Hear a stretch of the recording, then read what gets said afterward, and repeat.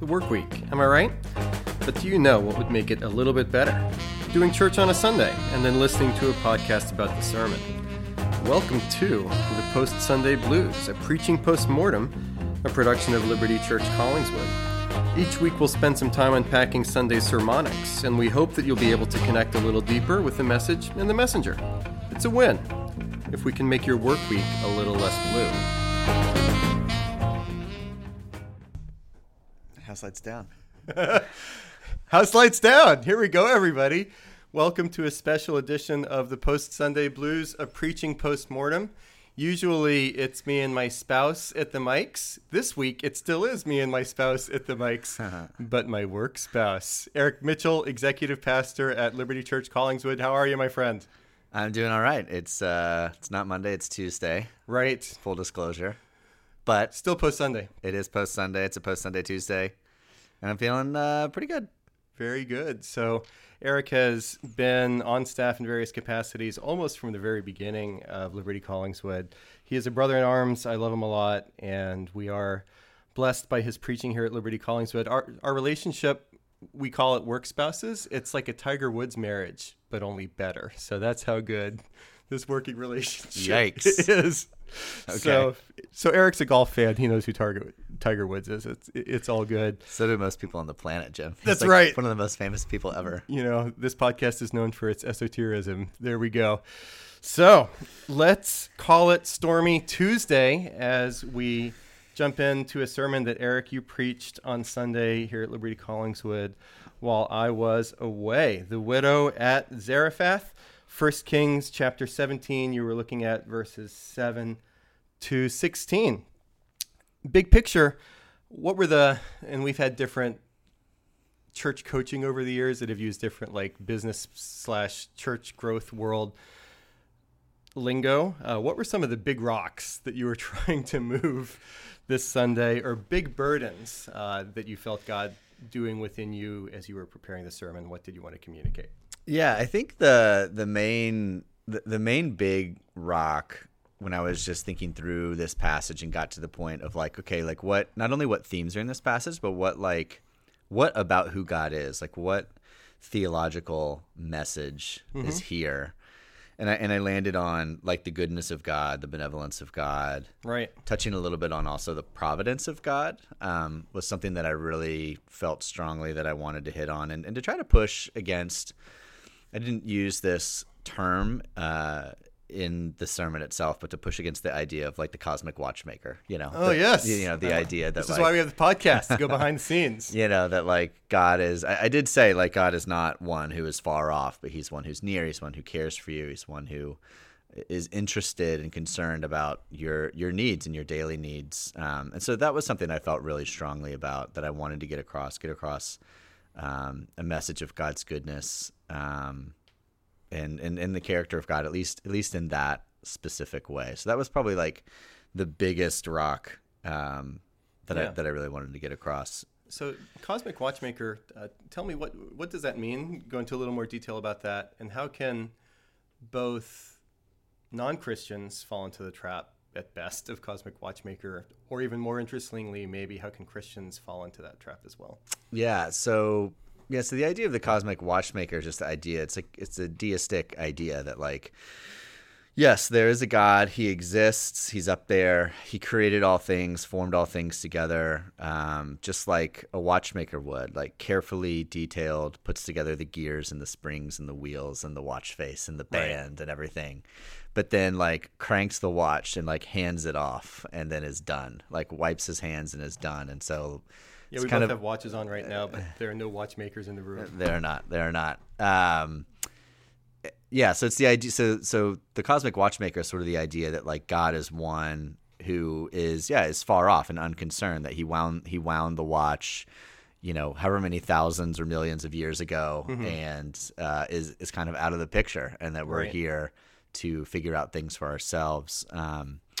So that's kind of the idea there with that. And I think, you know, I don't want to jump ahead, Jim. I feel like I'm about to get off script here, which I don't want to do. But it's jazz, but jumping, not classical. Yeah, but like one of the quotes that I used was the Ta-Nehisi Coates quote. Yeah, that was really good. And the story about his father and his brother, Big Bill, praying at the kitchen table, and his dad saying, like, "Hey, if you want to pray to somebody, pray to me. Like, I'm the one that puts food on this table." Right. Like that is That was a super striking quote. I hadn't been familiar yeah with it. yeah but that is right there. I think the idea of the cosmic watchmaker that and I don't honestly know if Ta-Nehisi Coates' father is a deist or something. Yeah.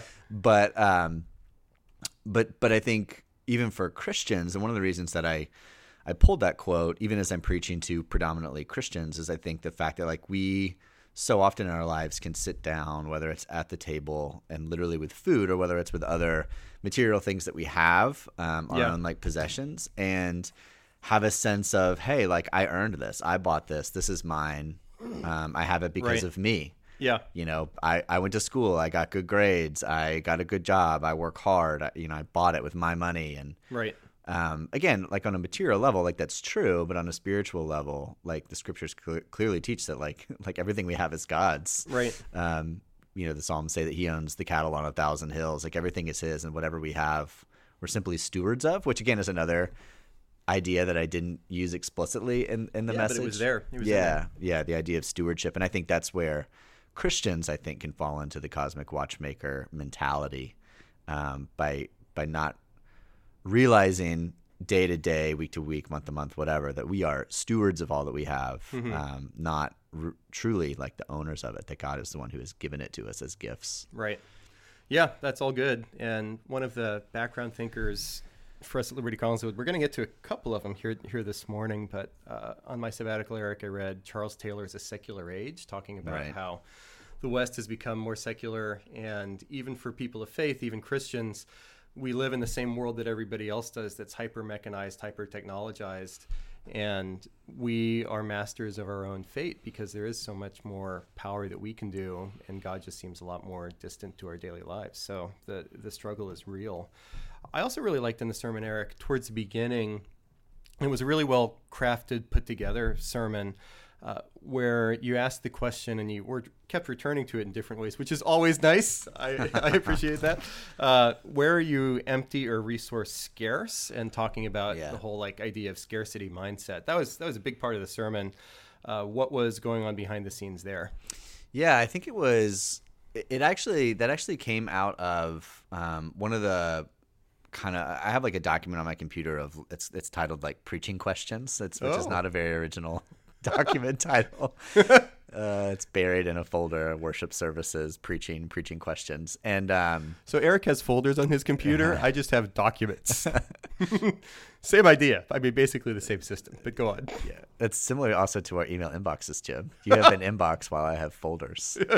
I've heard of such things. Yeah. So I have a document called Preaching Questions. One of the questions on there is like, hey, if you had to draw this sermon passage in a picture to like give to like kids, like what would it be? And I was like, well, a jar. Like what else is it gonna be? Like I'm not gonna draw like, I guess I could draw like 2 sticks, like with the woman collecting the 2 sticks. Sure. But just that image of a jar like stuck in my head. And so as I was thinking about that, as I was starting to put the sermon together, it just sort of struck me, that idea of scarcity, and that we all have feelings of scarcity, and there's something in the jar that needs to, that we desperately need to be filled. And I think even for myself, like it's possible that came out of like my own experience. Like I'm definitely in a season or in a couple of weeks stretch where I am feeling a lot of scarcity in my own life. For sure. So, ordination stuff finishing up, preparing to preach, preparing to reassemble this coming Sunday. Like Carrie is 33 weeks pregnant, so that's a thing. And counting. So feeling the crunch, feeling scarce on my own time, on my own energy levels, on my own patience. Like not having as much patience with my dog as I should, having as much patience as with my daughter as I should recently. And so, I'm feeling scarce in my own way, in my own life. And so I think, thinking about that illustration in the jar, it just sort of struck me as an illustration to carry through the sermon and challenge people to think about and come back to. Yeah. I forget which of there's a counseling center in Philly called CCEF, the Christian Counseling and Education Foundation. Maybe it was the author Ed Welch or Paul Tripp or one of those people that refers to human beings according to creation and fall as leaky vessels, how we're constantly leaking resources, leaking love, and need to be filled, and God gives us the security that we can't find in other ways. He blesses us with surprising abundance. Yeah. As they say in sermons. So let's go on to Sun Studios, unless you have anything else big picture-wise, Eric. No, that's good. Let's do it. Okay, so I appreciated, and we've been talking a little bit between the two of us about how it's nice to get back to a section of the Bible to preach from. Yeah, after the wandering, the 40 days and 40 nights in topical sermons. It's been great to get back. I thought the topical sermons were good and important, but I agree. Nice to open a couple of commentaries and just see what God has to say to us. And I appreciated how you brought out some interesting details that I think is just hard to do with a topical sermon, even if you have a Bible passage that's the foundation of the sermon. It's still different because you're not going into the text with the same lenses. Something like the bracketing with the Word of God, the beginning of the passage, verse 7. You're welcome, by the way, for that text division. When I saw that a couple of weeks ago. Thanks. So the ESV, which is the Bible version that we use, attaches verse 7 to the end of the first paragraph of 1 Kings 17 that I preached on 2 Sundays ago. All of the commentaries that I saw put it with the second one, including for the bracketing possibility that occurs between verse 7 and 16. Go back to that. Yeah, no, it's just one of those things. Like when I start my process of preparing for a sermon, I print out. It's actually sitting over here on the table, but I print out. Oh, I see it. The text. It has colors. It has colors. I like highlighters, colors. I print out the text with no verses.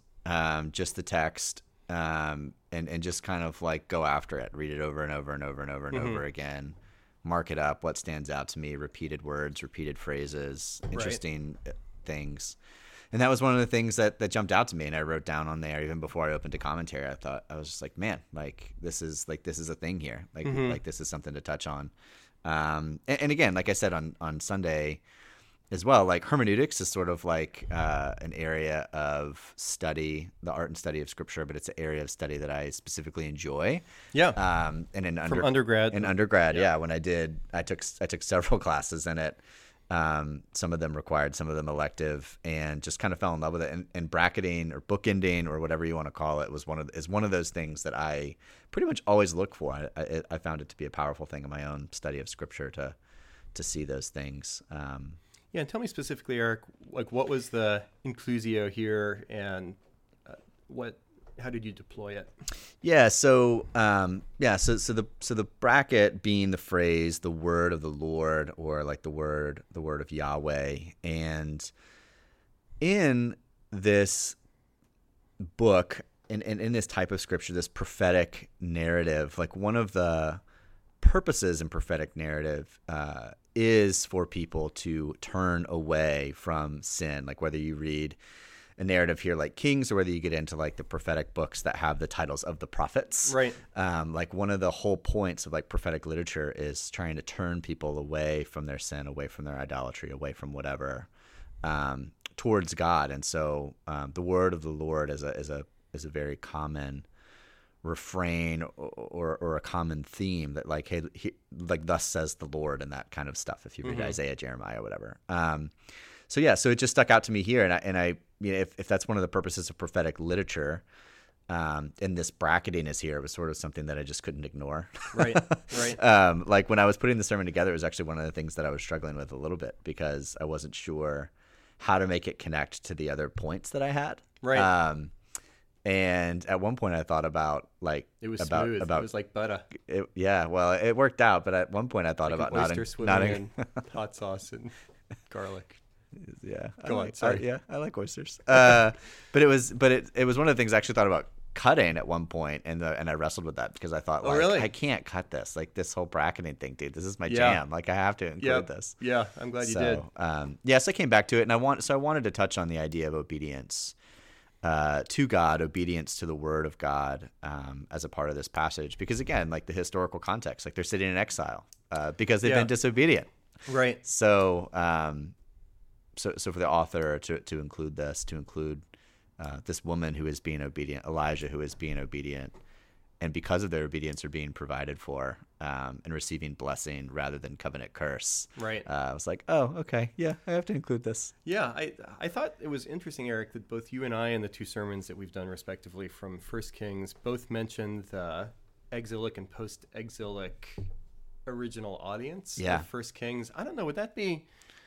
And you've taken hermeneutics more recently than I have. Would that be a grammatical historical thing or a form criticism thing or a canonical criticism thing when you're taking into account original audience and payoff for interpretation there? I would say I appreciate you recognizing that I'm younger than you, first of all. Second of all, you're about 10 years fresher on those things. Yeah, I would say historical grammatical, just the idea of like original audience stuff. Yeah, like who's the original audience, and then who's the original like reading audience, which are or like who's the audience in the passage, and then who's the audience that was reading it. Right. Yeah. And like taking those things into consideration, and what was the author's intent when they penned this or when it was finalized. Yeah, I would put that in the historical grammatical category. Let's do it. Helen Wolves tell us if we're off base with that. But yeah, that sounds good to me. And I think one of the great things that you put at the end of the sermon was this idea of it's not too late, because the original audience would have been reading the story of the decline and fall of Israel and Judah from exile,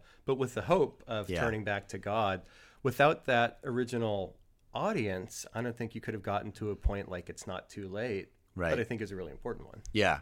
Yeah. And I think even more striking, like one of the things in the passage that stuck out to me as well, is that the author to get that message across, at least here in this passage, like chooses to use like a non-Israelite. Right. And chooses to use not only a non-Israelite, but a widow and someone who would be in some ways on the outskirts of society, not a prominent figure. Not bottom of the ladder. Yeah, not a religious leader or a wealthy individual, but a poor widow. Mm-hmm. And I love that. I love that about Scripture. It reminds me, like, the parable of the Good Samaritan, or other stories like that where the hero of the story, the main character, the one who is in many ways being pointed to as, hey, be like this individual, is someone that's a little bit like shocking or striking or unexpected, which again for the Israelites, sitting in exile, thousands of miles away from their homeland, but then because they've been disobedient to read a story or to hear a story verbally about a woman, a pagan woman, poor widow who is being obedient, it's a little bit of a rough thing to hear.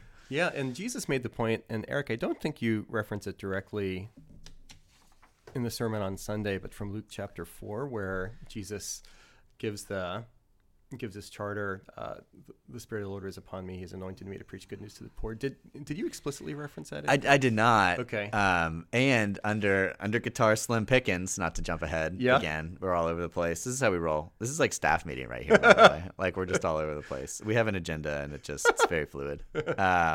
True. But one of the things that I left out was the fact that right after that, in Luke 4, Jesus actually references this story, right? And references the fact that, hey, there were many poor, many who were in need during the famine time in the days of Elijah, but God sent him to a woman, right? A widow in Zarephath outside the household of Israel.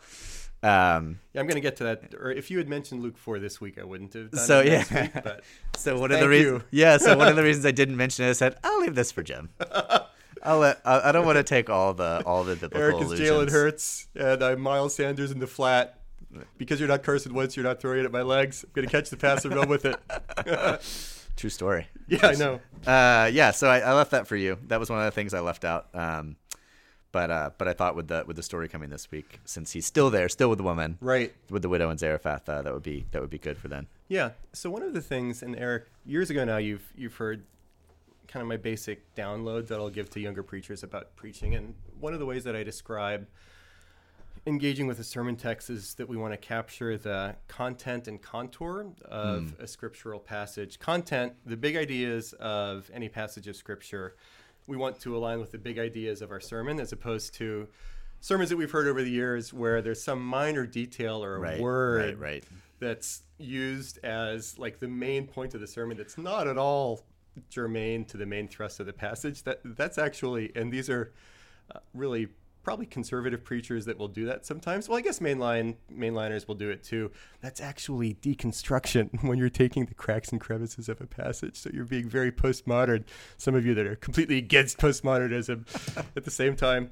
But I would add to that now we want to capture the content and contour of Scripture, but also the texture of a scriptural passage. So we want to make sure, it's kind of when you're having a conversation with somebody, when you're talking to them, but you're thinking that this person is not really present with me right now. This person could be talking to anybody. Appreciation of conversation.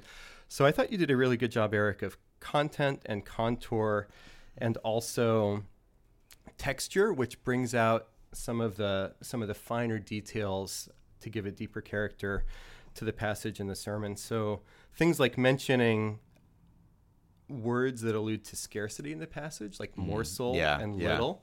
I thought it was really good that you brought those out in that way. And then towards the end, the detail with verse 13, and Elijah said to her, "Do not fear, go and do as you have said, but first make me a little cake of it and bring it to me, and afterward make something for yourself and your son." I've read this passage plenty of times over the years, but that never struck me. So one of the reasons why I love listening to sermons is that every once in a while you get a nugget like that. Kind of surprising based on all the scarcity.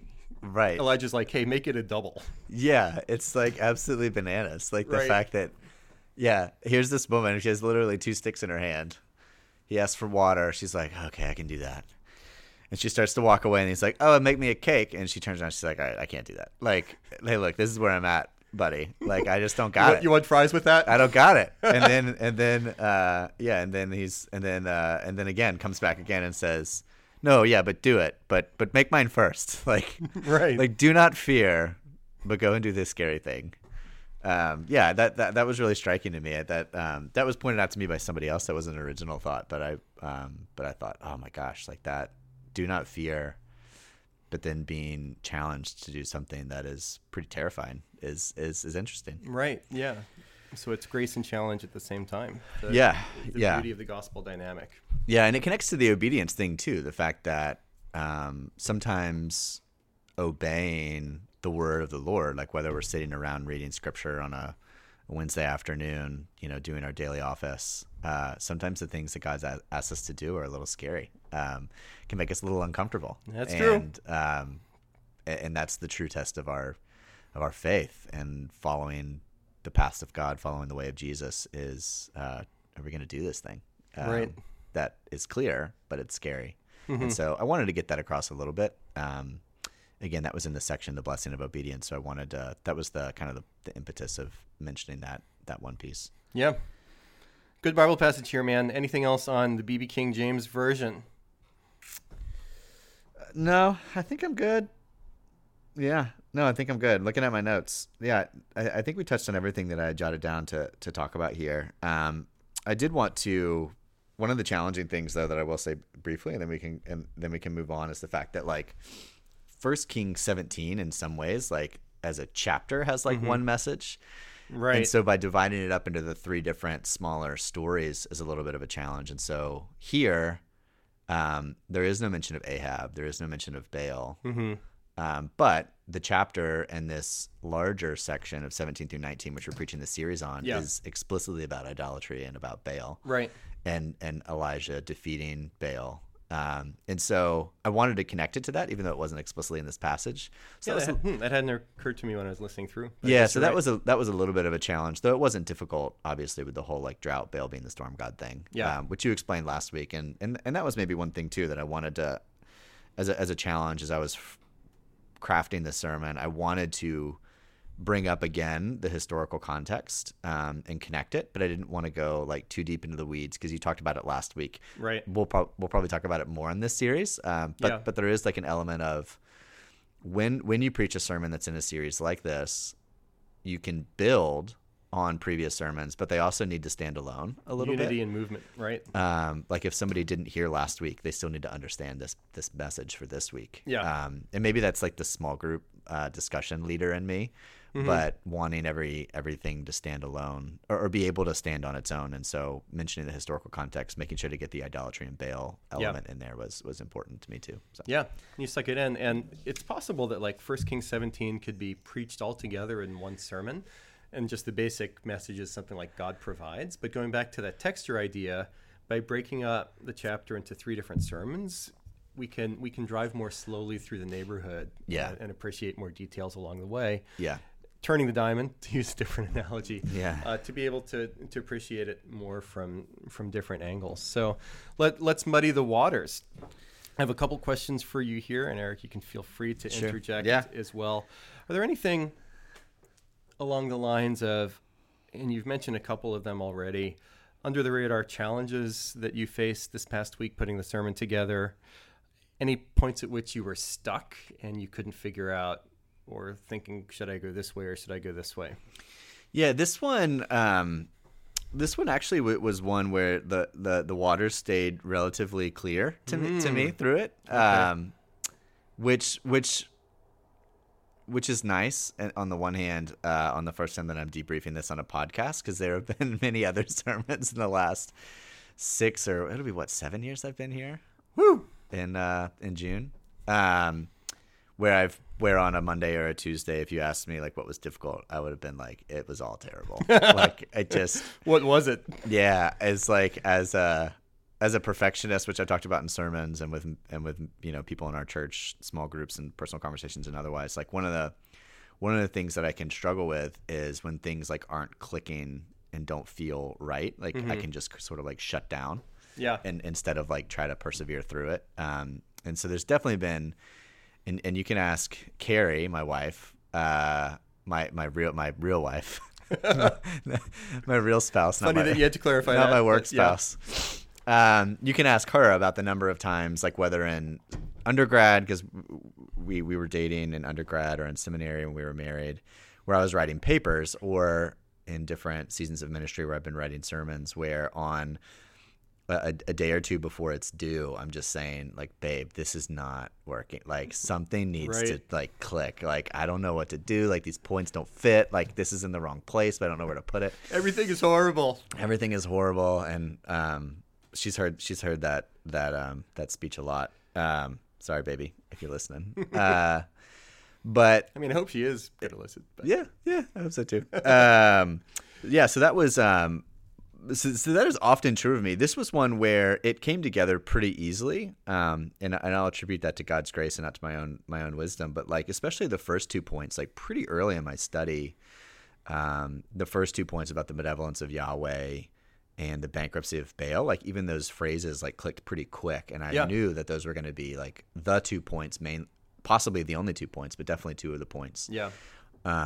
And then it was really with that third one, which I mentioned a little bit ago, where trying to fit in the word of the Lord and where to put that ended up creating a third point rather than trying to slide it in somewhere else. And I found another B to make it all work, which was nice. I noticed that. I told everybody I was a Baptist. I grew up as a Baptist kid, so you got to have the alliteration. Got to have the alliteration. Yeah, sermon structures are important not only for sermon listening, but also for sermon writing. It just feels like a slog if you're writing a sermon while at the same time you haven't landed on a structure yet, because you don't know in what direction you're plowing the field. But once you have a structure down that you think is workable, it's running downhill from there. Yeah. That was definitely the way this one came together. And it was one of those things where, like for me, as I'm starting to put the sermon together, like it's easy to think about it kind of like throughout your day, even when you're not working on it. So like you're washing dishes or you're going for a run, and I'm listening to another sermon, but I'm thinking about my own sermon somehow at the same time. Yeah. And as those 3 points sort of like solidified, sliding in like what pieces of the passage or what illustrations that were already rattling around in my head would fit under what point, like came together kind of easily. But without those 3 points locked in, it's more of a challenge. It just feels like a big muddy watered soup. Yep. Yeah. Yeah. And it's the structure, and also time's important, where, I think Eric, you and I stretch out our sermon prep over number of hours over a number of days. I never get the preachers that No. leave sermon writing to like Friday and Saturday every given week, because No. it's just going to be worse, because you're not giving it time to marinate, to sit, to, Yeah. like you said, wash dishes, go on runs, Right. self-edit. Yeah. No, I would die. I've told you this before, Jim, the story of the founding pastor of my old church, who actually wasn't there when I was there in Knoxville, but his practice, which I heard from other people, was to start sermon prep for every Sunday on Thursday. And he would like go to a cabin in the mountains and like start sermon prep on Thursday and like come back home like Saturday night. That is brutal. And I hope that things are going well between him and his fifth wife. I think he's still married to his first wife, but yes, I think that would put some stress on the marriage. Unless maybe he took Monday, Tuesday, Wednesday off. I don't know. But anyway, but yeah, that would stress me out. I actually, one of the things that I enjoy about not preaching weekly is that I have the ability to think about a single sermon over the course of like a couple of weeks, right, which helps me a lot. That marination is necessary for me to make things kind of click together. Yeah, so I actually wanted to ask that question. And Post Sunday Blues preaching postmortem, not just getting to know the message, but the messenger. Uh-oh. What's it like to preach a sermon when one is not the regular or primary preacher at a specific church? Like it feels different, I'm sure, to you than to me. Yeah. Just because my job description like puts more reps in the pulpit. Yeah, there's a couple of elements there. One of them, from a time standpoint, speaking of scarcity, I think with no sermon on the horizon, like I have full weeks, right? And so I'm not typically sitting around for hours smoking a pipe. That's a reference to no one. And I'm not normally just sitting around with my feet propped up and twiddling my thumbs. So, which is what I do. It's great. Yeah, fair enough. So when I have a sermon coming up, I have to, almost like preparing to go on vacation, I have to like work ahead a little bit. Yeah. So if I have a small group discussion that needs to be done in a couple of weeks, or other meetings that are like regular meetings or regular duties, I try to get those done a little bit early so that I actually have time. Yeah. In the weeks leading up, especially the week of, I try to clear my calendar, not clear it, but I try to make it as light as possible the week of to finish things up. So there is like that element where like my normal quote unquote weekly rhythm does not include sermon prep. Yeah. So on the weeks leading up to a sermon, that's a big difference. I have to really dramatically like change my calendar around a little bit, which is not bad because I enjoy it, but it's just different. Yeah. I would say the other thing that comes to mind, and maybe this will come up in like bar band cover tunes or whatever, where like I had a ton of quotes.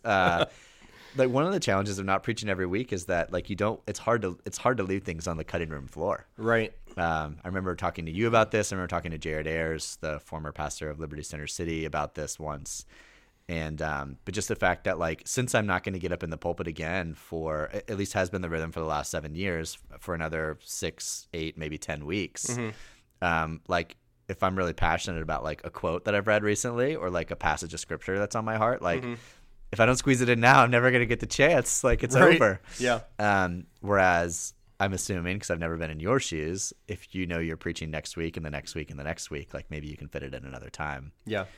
So that's a little bit of a challenge where it's hard to cut things that you feel strongly about, or you feel that God is leading you towards saying, but if there's too much, sometimes it can be, there's the temptation to just squeeze it all in regardless. Yeah. I could see that for sure. And yeah, sequential preaching is a luxury to be able to say, I'll get back to this another time. What's it like psychologically on a Sunday morning when normally a Sunday morning for you has your mental space going in a ton of directions not related to preaching a sermon?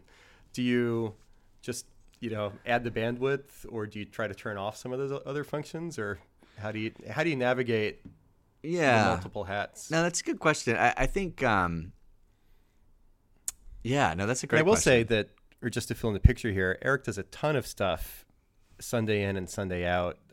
Give us 30-second rundown of like what normally are you doing on a Sunday morning? Smoking a pipe with my feet kicked up. No, I mean, yeah, like I mean, it just, I mean, if I have a meeting before, that's a whole other factor. But no, Yeah. I mean, I get here early, help audio team set up, now help the video team set up. right.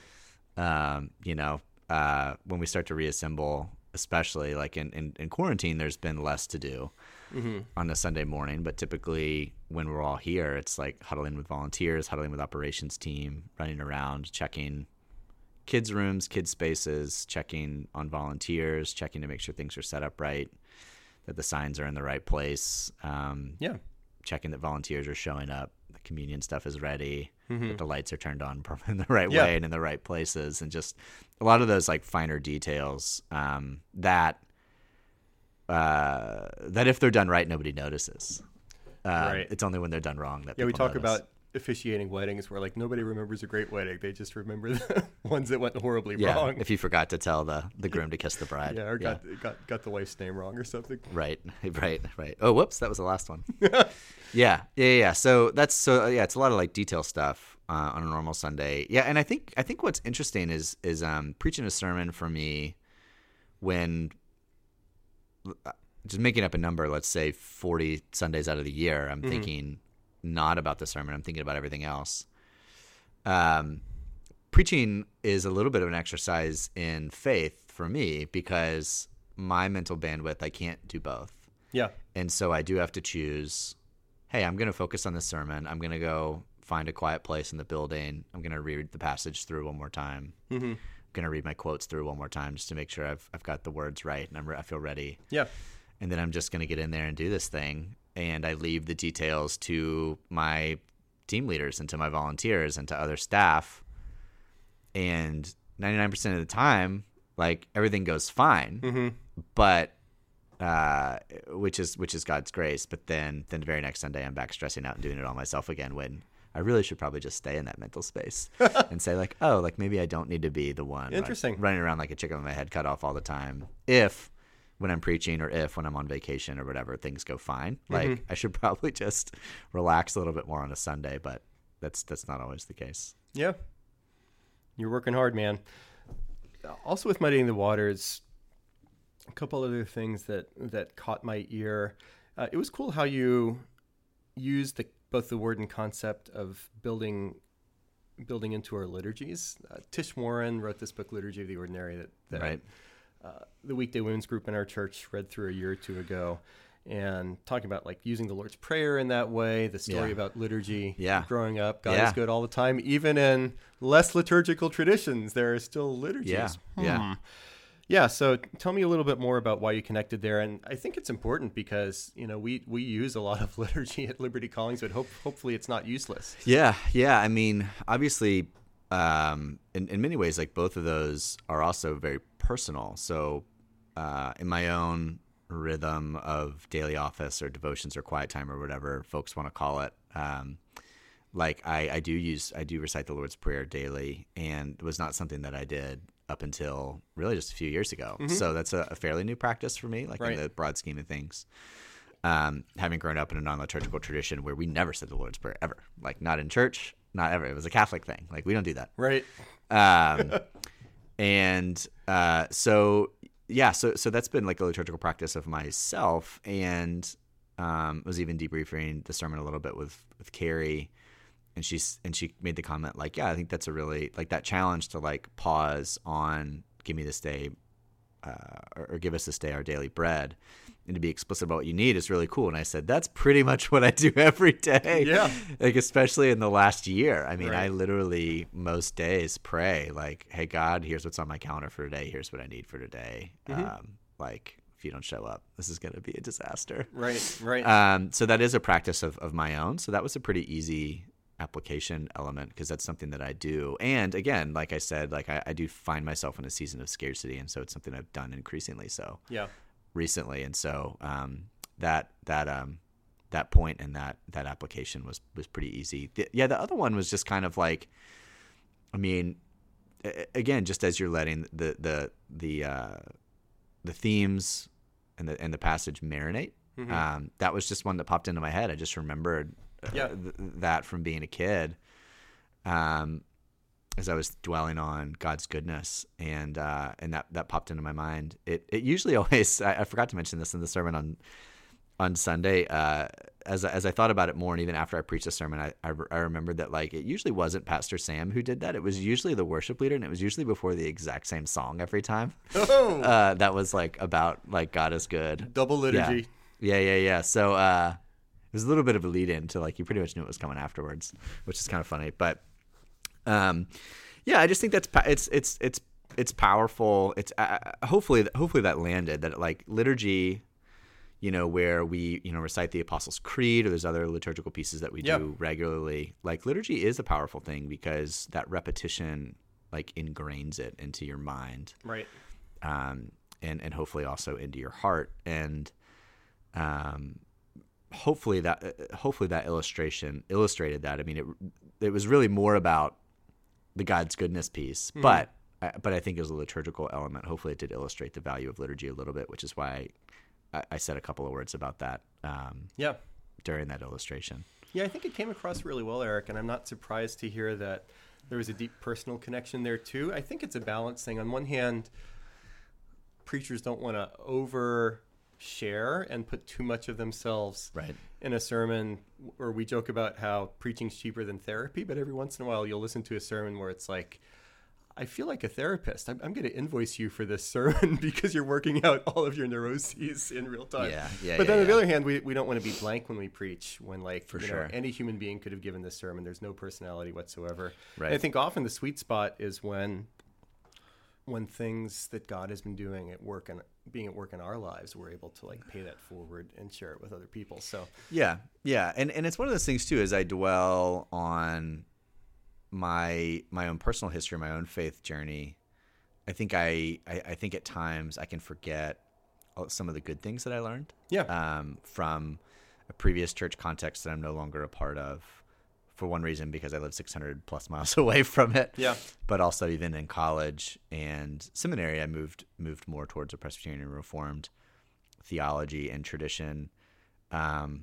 But that is the tradition that I began following Jesus in, and God did a lot of work in my life and in Carrie's life. We grew up in the same church, in that church and in that tradition. And I think even trying to share something like that, hopefully also, even for myself, for other people, is just a reminder that like, hey, like our journeys are like broader and longer and deeper, and God is at work, and at times maybe when we don't even realize it, or maybe we've forgotten places where God's been at work. And so even for me, it's good just to reflect on my time in that church as a kid, as a middle schooler, as a high schooler, and to think about the ways that I was shaped and formed there.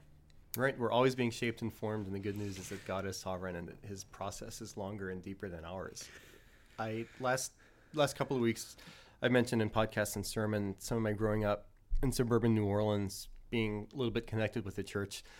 Was not overall a strong church, and I always want to be careful when I talk about that church that even though it wasn't the best church in the world, there are still some sermons that have stuck with me from there. Yeah. Still, and it was a high Presbyterian liturgical church, and parts of the liturgy still stick with me, and I realize that God has been at work in those moments. So muddying the waters, the only other thing I have here, Eric, is I like the couple of triads that you use. John Frame is smiling somewhere. So the 3 ways to diagnose idols are 3 things to look at. Yeah. The calendar, the credit card, and the phone. The app, very nice. I guess I got them in the wrong order. Phone, calendar, credit card.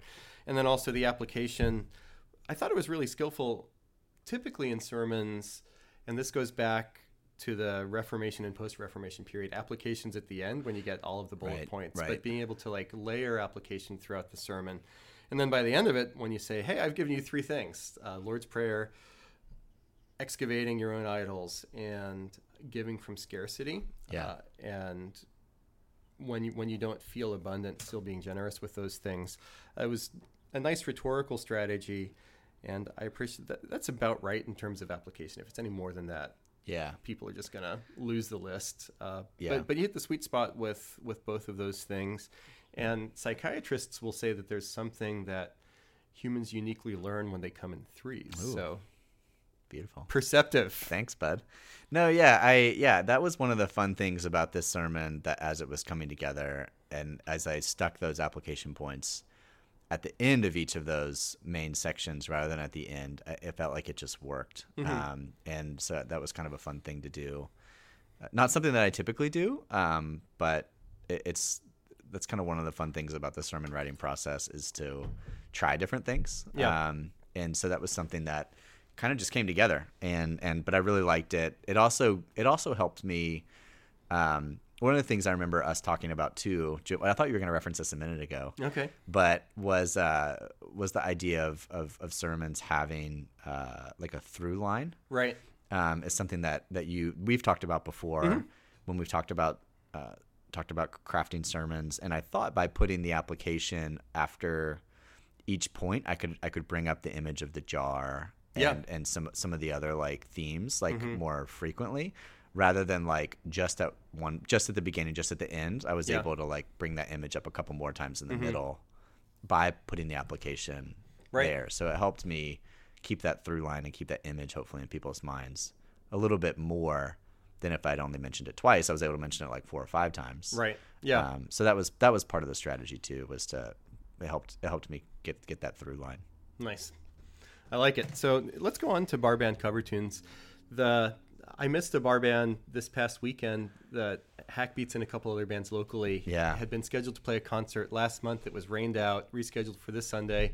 But I was in New Orleans, didn't hear the Hackbeats and some other bands locally. I did hear, say, on Thursday night, New Orleans brass band called the Brassaholics, when in their encore set, they were playing songs not typically associated with the New Orleans brass band tradition. So I got a brass band rendering of Smells Like Teen Spirit by Nirvana.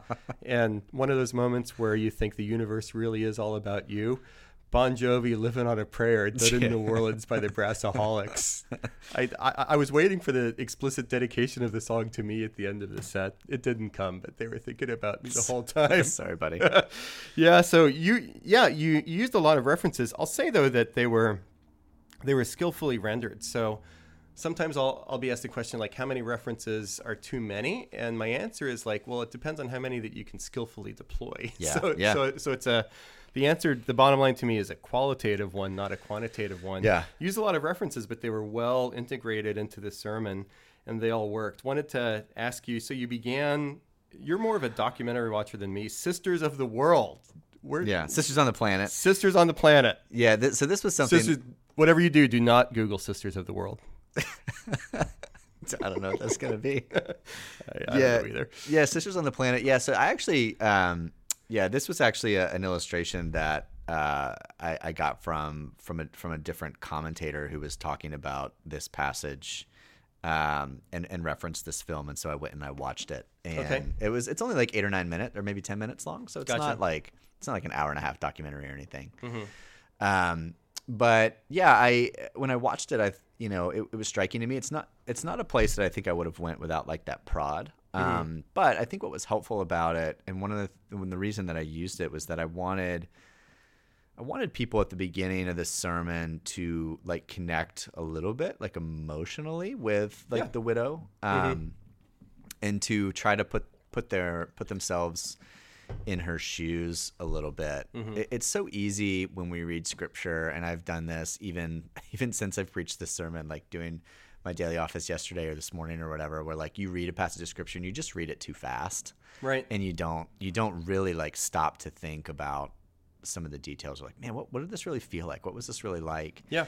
And I think it would be so easy to read this passage and to read about the widow's plight and to just miss like what that really would have been like and felt like for her, and the situation that she was really truly in, how desperate she was. When she says, like, hey, I'm collecting these sticks to make a final meal for me and my son and die. Like, that's pretty dramatic. Right. So how was your day? Yeah. And so one of the reasons that I chose to use that illustration, and I chose that one quote out of it from the woman in that film was just to try to get a little bit of that emotional connection to the passage before just sort of like jumping into like hermeneutics land, was to try to get people to think in that way. So that was kind of where that came from. Yeah. So we had Sisters of the World. I appreciated. Sisters on the Planet. Sorry, Sisters of the Planet or on the planet. On, I believe. Sweet. On the planet. So Sisters on the Planet. You also gave it a callback at the end of the sermon. Nice. Yeah. Once again. Through line. Through line. Ta-Nehisi Coates. That was a really, I think, Yeah. powerful and illustrative story. Yeah. Do you want to tell us more about that? Or No, I don't think really. I mean, we talked about it a little bit Yeah. before, but I just thought that was a good that was a good illustration to get at the Striking. cosmic watchmaker and the goodness of Yeah. God thing. Yeah. I appreciated the Heidelberg Catechism. What is it? Not by blind chance, but by God's fatherly hand, or something like that. Yeah. That's kind of something. So finishing my my ordination through the RCA, the three historic standards of the RCA, the Belgic Confession, the Heidelberg Catechism, and the Canons of Dort. Like, one of my personal preaching challenges is to try to incorporate those more. And so when I landed on the goodness of God, the providence of God, like, I opened all three of those and skimmed through them, looking for what they had to say on that. Yeah. And so that's kind of like a preaching goal of mine, is to try to get and I didn't quote like a long passage like I could have, but I chose instead just to quote a phrase here. And I actually alluded to the Heidel, or I alluded to the Belgic at another place without actually quoting it. But I wanted to get like some phrases in there. That's kind of just a preaching, like a personal preaching goal of mine that I have right now. So that's kind of where that came from. Nice. Yeah, the Heidelberg Catechism, we preached through a part of that a couple of years ago at Liberty Calling. So I remember that sermon from, I forget what question and answer it was, with God's Providence, the Fatherly Hand one. That was one of my favorite sermons from that series, striking in its both truth and warmth. And if you compare, Westminster Confession of Faith about the providence of God, it's just it's a confession, not a catechism. So there's a different context behind it. Right. But it's so much more clinical and sterile than how the Heidelberg talks about those things. So, okay, we got maybe the first sermon ever that included both Ta-Nehisi Coates and the Heidelberg Catechism, and then you went into some other evergreens.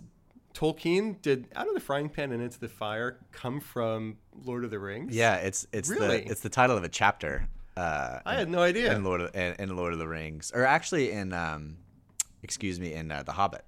Okay, so I thought it was in Screwtape Letters. Just kidding. C.S. You Lewis, made me question myself. Maybe, but if he did, he stole it from his good friend. Yep. So it's without getting into like Lord of the Rings nerdery, which I feel like I'm outing myself a little bit right here. Like I've told very few people about my my love and passion for the Lord of the Rings and the Hobbit. Yeah. I feel like I wasn't prepared to let this cat out of the bag. Yeah, I'm looking forward to the Disney Plus TV show that's going to be based on Lord of the Rings. It's going to be really good. Is that really? It's going to be incorporated into the MCU. Okay, I'll say that sounds awful. Yeah, but I think Amazon is actually doing that wouldn't surprise me. Lord of the Rings thing in development. Peter Jackson's executive producing, I believe. But anyway, God, out of the frying pan into the fryer. That guy's made so much money on Lord of the Rings and the Hobbit. Yeah, so it's the title of a chapter where the company like comes. I don't want to get into the whole deal, but they come out of a situation and they basically end up in a worse one. Like they escape, and it's like woof, and then like they realize like, oh crap, like this is actually bad. Like now there's these other enemies, and this is even worse. Right. So that's kind of like the idea there that that for Elijah, he goes to the brook. He's fed there. He has the water. He's fed by the ravens. Like that was a tough situation to like go into the desert or on the edge of the desert. But like God met him there, and then he like leaves that situation. But instead of going to like a better one, he actually ends up in a worse one. Right. Where he's in Zarephath, like at the heart of Baalism, like and like the one who God called to provide for him, like has nothing. So right. This is like, wait a second, like this is worse. Yeah. Like I've so anyway, that was just that was kind of the illusion there. I thought it would just be fun to slide in. I liked it. And the fire is turned up next passage when the widow's son dies. So it is. You mentioned the intensification throughout the chapter. Yeah. So Tolkien, and then John Stott, really solid quote about idolatry. Do you know what book that was from? Or? I don't. I'd have to go back and look. I chose that quote specifically just because like we talk about modern idolatry a lot at Liberty Collins would, as people who listen to this podcast or people have heard your sermons or our sermons or just Liberty sermons in general know. Yep. And so I wanted to use a quote that I don't think we've used before. I wasn't familiar with it. That's why. Just because like it's so easy to. I mean, we love Tim Keller. We love Tim Keller. Hey Tim. Yeah, I'm not gonna say anything else. But he's a pastor in New York, by the way. So I've heard. And it's easy to grab a Tim Keller quote on idolatry, which are all great and fantastic, obviously. And there's other quotes that like we've used at different times. So I just wanted to use one that was a little bit different. Yeah. And like John Stott's still like a white guy, so it's not necessarily like dramatically different, but he is British and he is Anglican. So like I thought it's at least a slightly different tradition. Yeah. So I thought that could be fun, just to try to get outside of the Reformed. I guess it's still Reformed. The American, Dutch Reformed at least tradition. Sure. So that was kind of why I pulled that, and I liked his list. I thought his list was not exhaustive, but was pretty long, representative. Yeah, which I appreciated, and so I thought that would be a fun one. And it connected some in the fact that at the beginning and end of the sermon when I was talking about the jar, I also had like a longer list of like potential things, and so using that quote too, where he had a longer list of potential things, kind of was a natural fit there, I guess. But yeah, it worked, and so you gave us a lot of good Bible references too towards the beginning of the sermon from Old and New Testament about God's provision and His abundant goodness to us. Yeah, how He's not resource scarce. Yeah, and that's not like a super common thing that I've done or we do, but it felt like.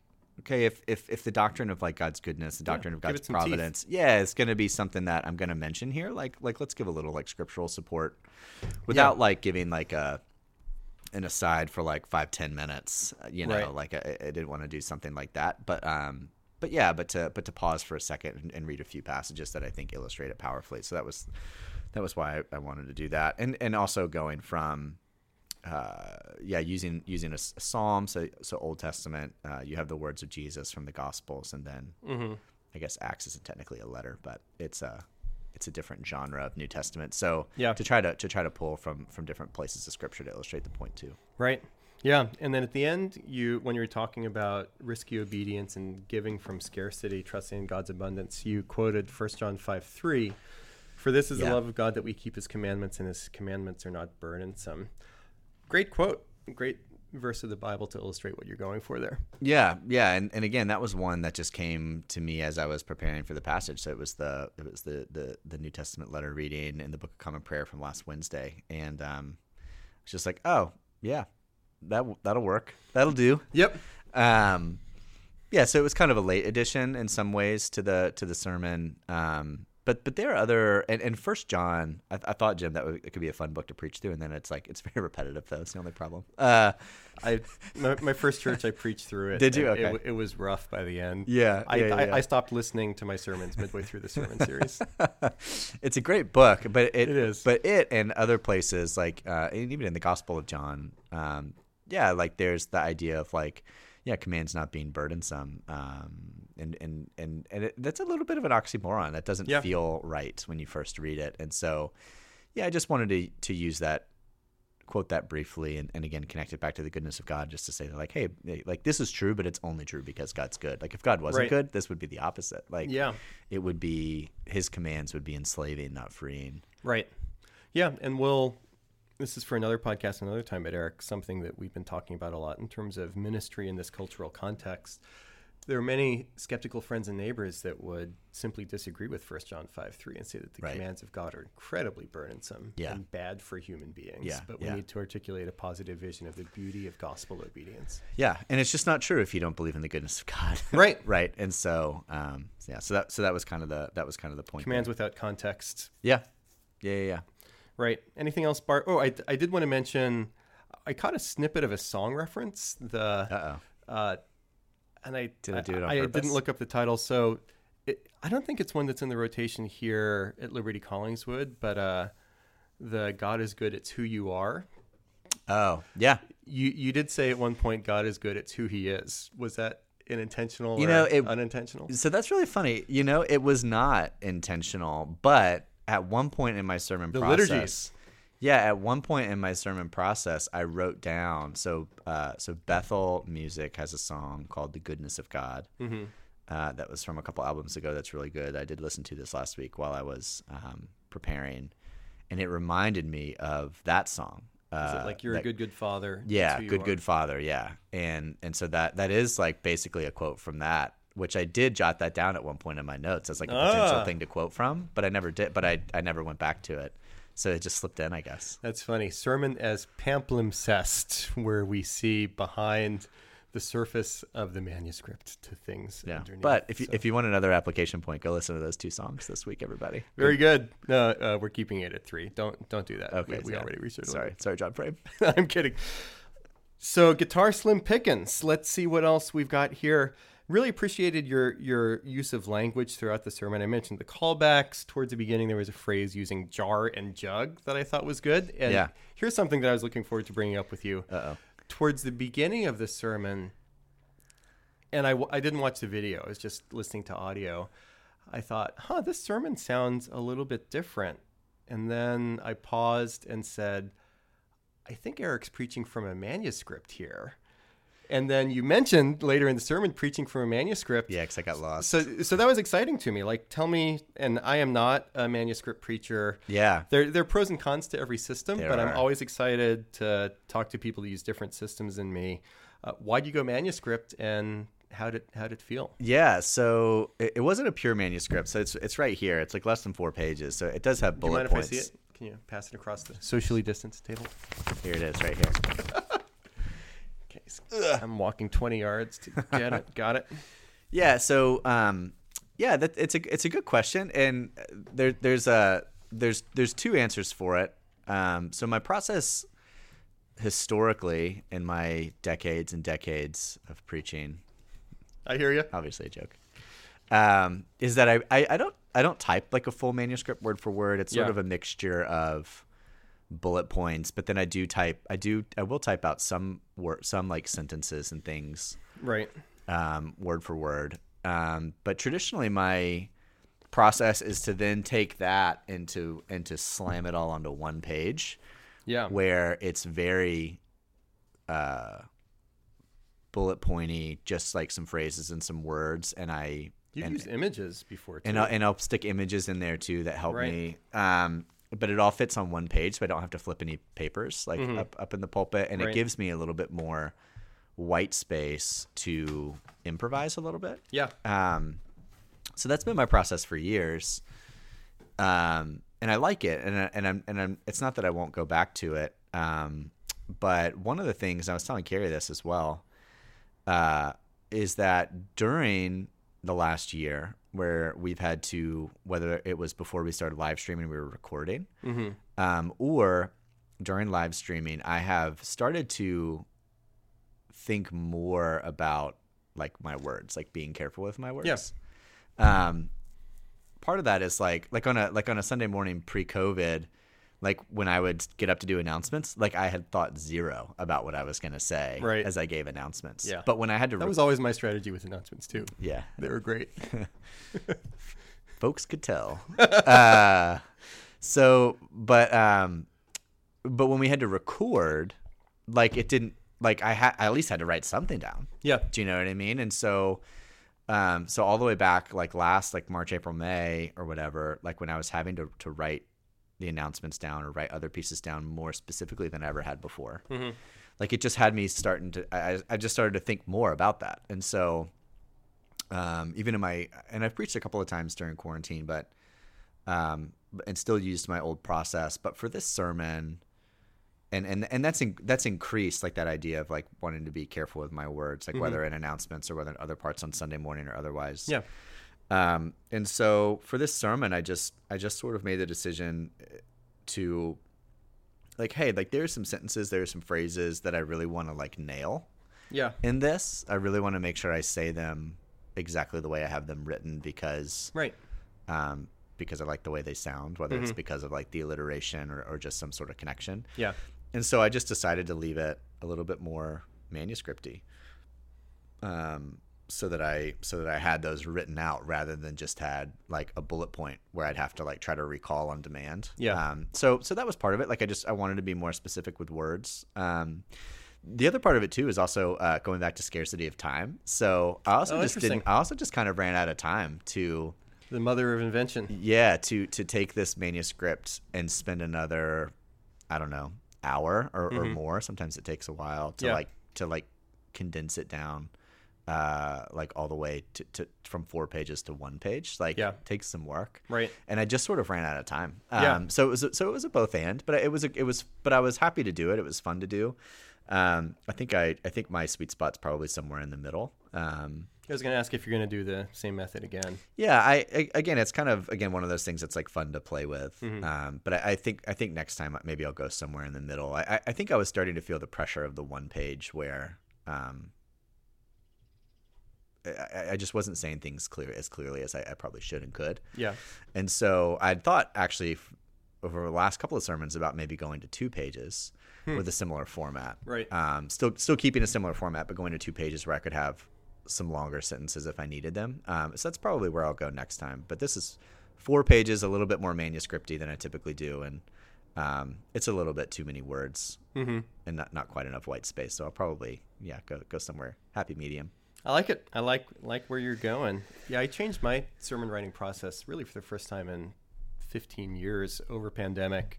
Still not using a manuscript though, but that's a deficit. One of the chief benefits of manuscript writing is sharpness of words and clarity of expression at the surface level. Yeah. It's at least on my radar that's a deficit that I constantly need to be aware of. If I'm not using a manuscript, I still need to pay attention to use of words so that it's not just a toothpaste squeeze when we get to Sunday morning. Right. The other thing I have for Guitar Slim Pickens, and we don't need to spend a lot of time here, Eric, you used a few times during the sermon the phrase, the way of Jesus. And I was wondering, is there a little West Coast, Portland, Oregon, John Mark Comer sneaking in there? No. Who's that? Yeah. We don't want to reveal too much on this podcast, right? There's some behind the scenes things that are like burlesque level. Yeah, that are that Jim and I are talking about right now. But have been listening to some John Mark Comer. So one of my some people know this, but one of my Lenten practice for this past year, which Jim, you always challenge us to lay something down and pick something up. And so as I was thinking about that, preparing for Lent this year, I thought about like, what could I lay down and pick up that would that would connect together? And so the practice that I landed on was to lay down podcasts related to sports, which I listened to a lot of NFL and golf podcasts. It was challenging for me to hear that because looking at my phone, seeing just how much. So when I the answer for me that when I open my phone, what app does my thumb naturally go to is Overcast. This is my podcatcher. So I laid down sports podcasts and picked up sermons. So I've been listening. So during Lent, I was listening weekly, not to all 3 of these preachers every week, but to John Mark Comer, who's in Portland, Oregon, Scott Sauls, former pastor at Redeemer in New York City, who's now at Christ Presbyterian Church in Nashville, Tennessee. Right. And then also, why am I blanking? Kevin DeYoung, who was a former RCA guy in Michigan, who's now at a large Presbyterian church in North Carolina. So I've been listening to those 3. So that language of the way Jesus has been on my mind a lot over these months. Listening to Comer. Also just been struck as well, even in my own like personal reading. I also use the phrase "the paths of God," which also is in the Old Testament in several places and a couple of Psalms that I've done some reflecting on just in my own kind of daily office. And the idea of a journey has always been one that has been a striking image to me for the Christian life. Yeah. So I'm a runner. I got into running through trail running. In college, and so the idea of the Christian life as kind of like an ultra marathon on trail, is an image that I think about a lot. And so, that phrase, "the paths of God," was really striking to me as well. So I brought those in. Those will probably be phrases that are going to find their way into my language a lot moving forward. I like them. Yeah. Yeah, and I think, or one of the books that I read on my sabbatical was Long Obedience in the Same Direction by Eugene Peterson, which I probably wouldn't have read if you hadn't mentioned that book to me previously to my sabbatical. So that's another idea of long journey. Exactly. Yeah, great book. People say that the Christian Songs of Ascent, right? Correct. Yeah. That's he goes through each of the Psalms of Ascent in a chapter. Which are traveling songs. Yeah, it's a great book. I think I lent it to somebody and they never gave it back. I have no idea who has my copy. I have a lot of books like that. I have some books I need to return to you. Yes. Do you really? We'll talk about. I have two of yours actually. I had to get ready for the new nursery. I'm having to sacrifice 2 out of my 3 bookshelves in my office. Oh no! So my books are in clear totes. Thanks Home Depot in the basement. Like many of my books, but the 2 of yours that I have, I kept upstairs on the shelf so that I don't forget to read them one and give them back to you too. Let me think about what they are. Don't tell me. Nice. Fair Guitar enough. Slim Pickens. Anything else you got here? The only other thing that I was going to mention was that Luke 4, but we talked about that a little bit earlier, so I left that behind. I also debated on talking about like Jesus as a greater Elijah and like the feeding of the 5,000 was like a story that popped into my mind as I was preparing, just to think about like, hey, Elijah, like through God's power and in a miracle story, like provides for this woman and her son, which is a lot of food, 3 meals a day over the course of a couple of years, most likely, but Jesus providing for a crowd of 5 to maybe 10,000 people in one shot with leftovers is pretty intense. Yeah. So like that was a story that came to mind that I thought about including, but I scrapped. The only other thing that's kind of interesting, I think I could write a 100% different sermon on this same passage, like if I was to write it for like leaders or like other pastors. So there's a whole like angle here about like ministry and mission, and it connects, and that's actually where my mind went with the story of 5,000 too, with like from the perspective of the boy that had like the loaves and the fish, right? That the woman has very little. She's a person of no repute. She has meager offerings. She went out that day with no grand aspirations, but God uses her. He uses what she had in her hands, so to speak, in her jar, and she uses her in a divine moment that day that she wasn't expecting, to minister to Elijah and to minister to the people of God. So there's kind of a whole like ministry angle, like mission angle that came to mind, and that definitely did not fit with the other points. Sure. So that was a big chunk that got left on the cutting room floor. But I would be interested to almost think about writing a whole nother like talk from that angle at some point for somebody else. But that was something that was left on the cutting room floor. Interesting. Yeah, save it for the book or otherwise. That'd be that's really interesting. And the feeding of 5,000, I think it's in a couple of different, at least 2 different synoptic accounts. And I think every passage has Jesus at one point directly addressing the disciples saying, you give them something to eat. Yeah. And so, there's a call to ministry there. Well, hey, we are at our encores right now. The plane is coming in for a landing. Howlin' Wolves, write into us at postsundayblues@gmail.com. I do have from this past week, and it came to my Jim at Liberty address, so I won't use the person's name, a new listener saying congratulations about the podcast. Eric, let's take the win here. And the first Howlin' Wolf of this kind, this person had listened to the podcast I did with Matt Harmon, saying that Matt was coming to the main line, was on the lookout for housing. This person emailed in with a real estate tip, a house on the main line. So I'm going to forward that on to Matt. It's going to be great. Beautiful. Yeah, if you have any other thoughts or questions, you know where to find us. Anything else, Eric, that you'd want to give to our loyal Howlin' Wolves? No, I don't think so. Just to say, if you have any questions for me specifically, feel free to write them in. I will answer them in 8 to 10 weeks. It's like that decoder ring when you were growing up. Thanks for listening, everybody. How was it? That was amazing. Thanks so much for joining us. This has been the Post Sunday Blues, a preaching post-mortem. production of Liberty Collingswood.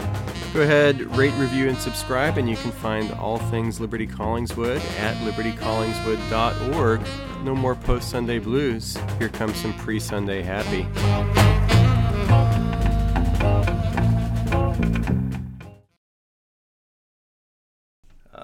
All right, check 1, 2. How'd the Masters go? The Masters, that was like a couple of weeks ago. Well, we never debriefed about it. It was good. Yeah. Did Tiger win? Tiger was in like a severe car accident a few weeks ago. But did he win?